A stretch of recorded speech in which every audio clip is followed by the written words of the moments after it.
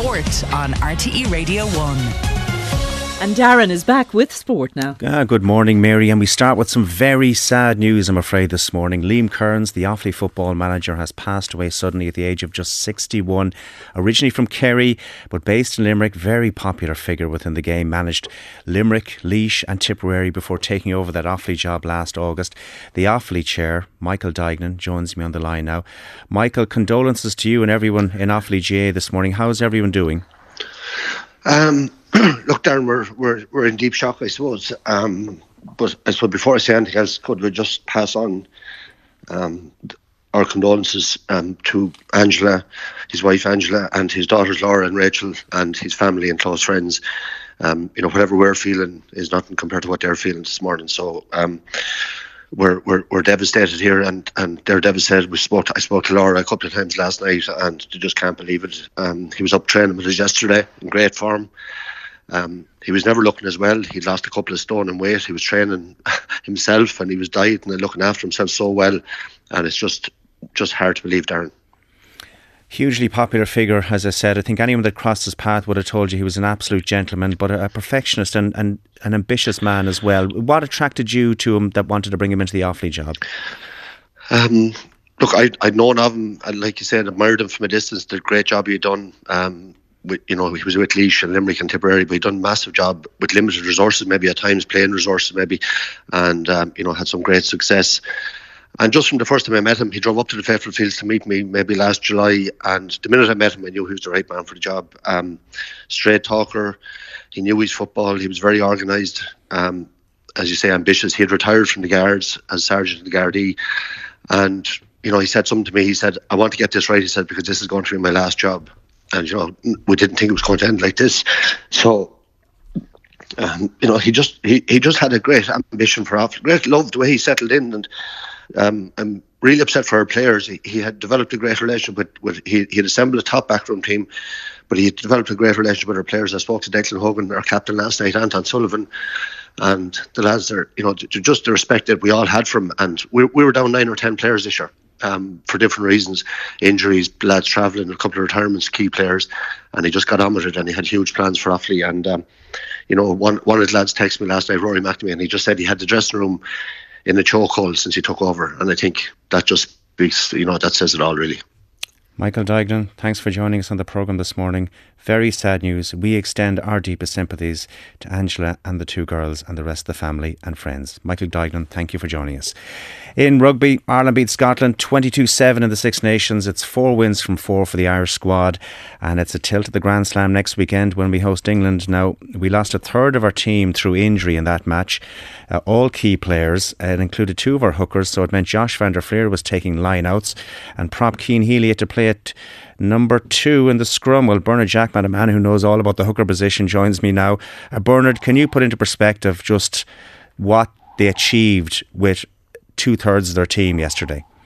Look, it was incredible, and I think Andy Farrell, in terms of prep for the World Cup, where obviously games come hot and heavy and you can't have injuries and things go against you, it was an unbelievable preparation to come out the other side of it. I think it showed the calmness and the adaptability of this Irish team. I mean, Scotland put in a brilliant first half performance and 8-7 down at half time, given what was happening to Ireland in terms of those injuries, 3 key players going off within the first 20 minutes for the pack.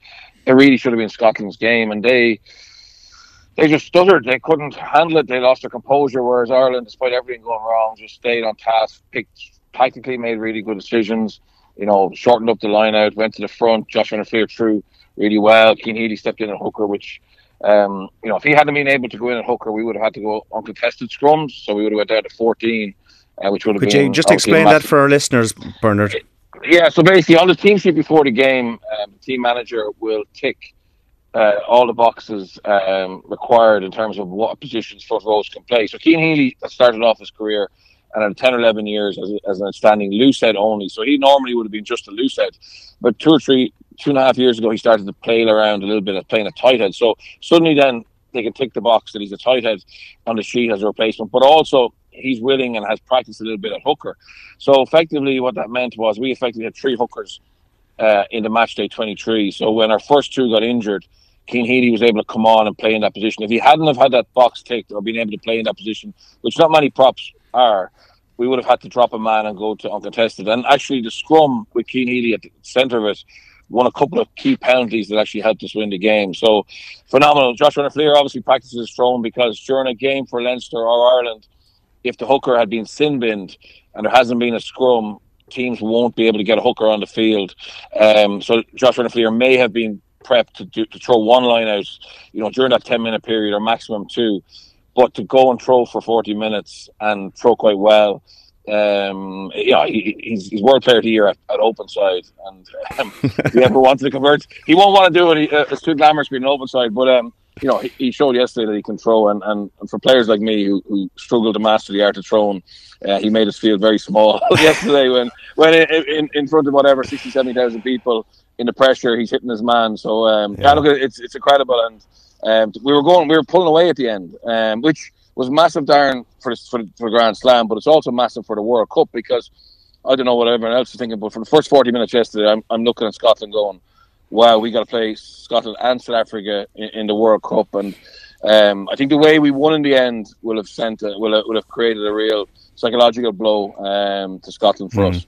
Bernard, great talking to you as always. Roll on Saturday. I want to finish this morning with one of the moments of the weekend. On Saturday night, Rashida Adeleke claimed a silver medal at the NCAA Championships in the US, the 400 metre final in Albuquerque. She was running for University of Texas. Denied a gold medal by Britton Wilson, who's the second fastest indoor time in the history in this particular event.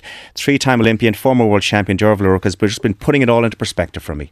Saturday night, I found myself sitting in bed at my laptop watching Rashida Adeleke attempting to win the American Collegiate Championships in a sprint event, which has never, ever been done by an Irish athlete. And she came incredibly close. She came second in that, ran one of the fastest times in history, over 400 metres.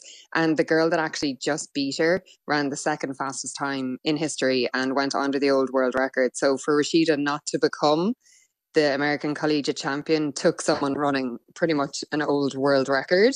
So it was a phenomenal run for where she is, in her career, and just it was absolutely incredible to see. And, it's funny, you'd love her to have won it. It's still pretty historic that she got on the podium, because no Irish sprinter has ever gotten on the podium in NCAA. So, but maybe it's not the worst thing. Maybe it reduces the pressure a tiny amount for where she is right now. Well, we've been talking about it for the last couple of years, but now maybe the international audience is taking note. How good do you think she can get? Yeah, what Rashida is doing at the moment, it's within an American collegiate system, but actually, to put it into context, it's a globally brilliant performance. So if she was competing, say, at the European Championship last weekend, she would have been on the podium. If she was at a World Indoor Championship, she'd be on a podium. So it just so happens that she's doing it right now within the college context. But we have a World Outdoors that she'll be running in August.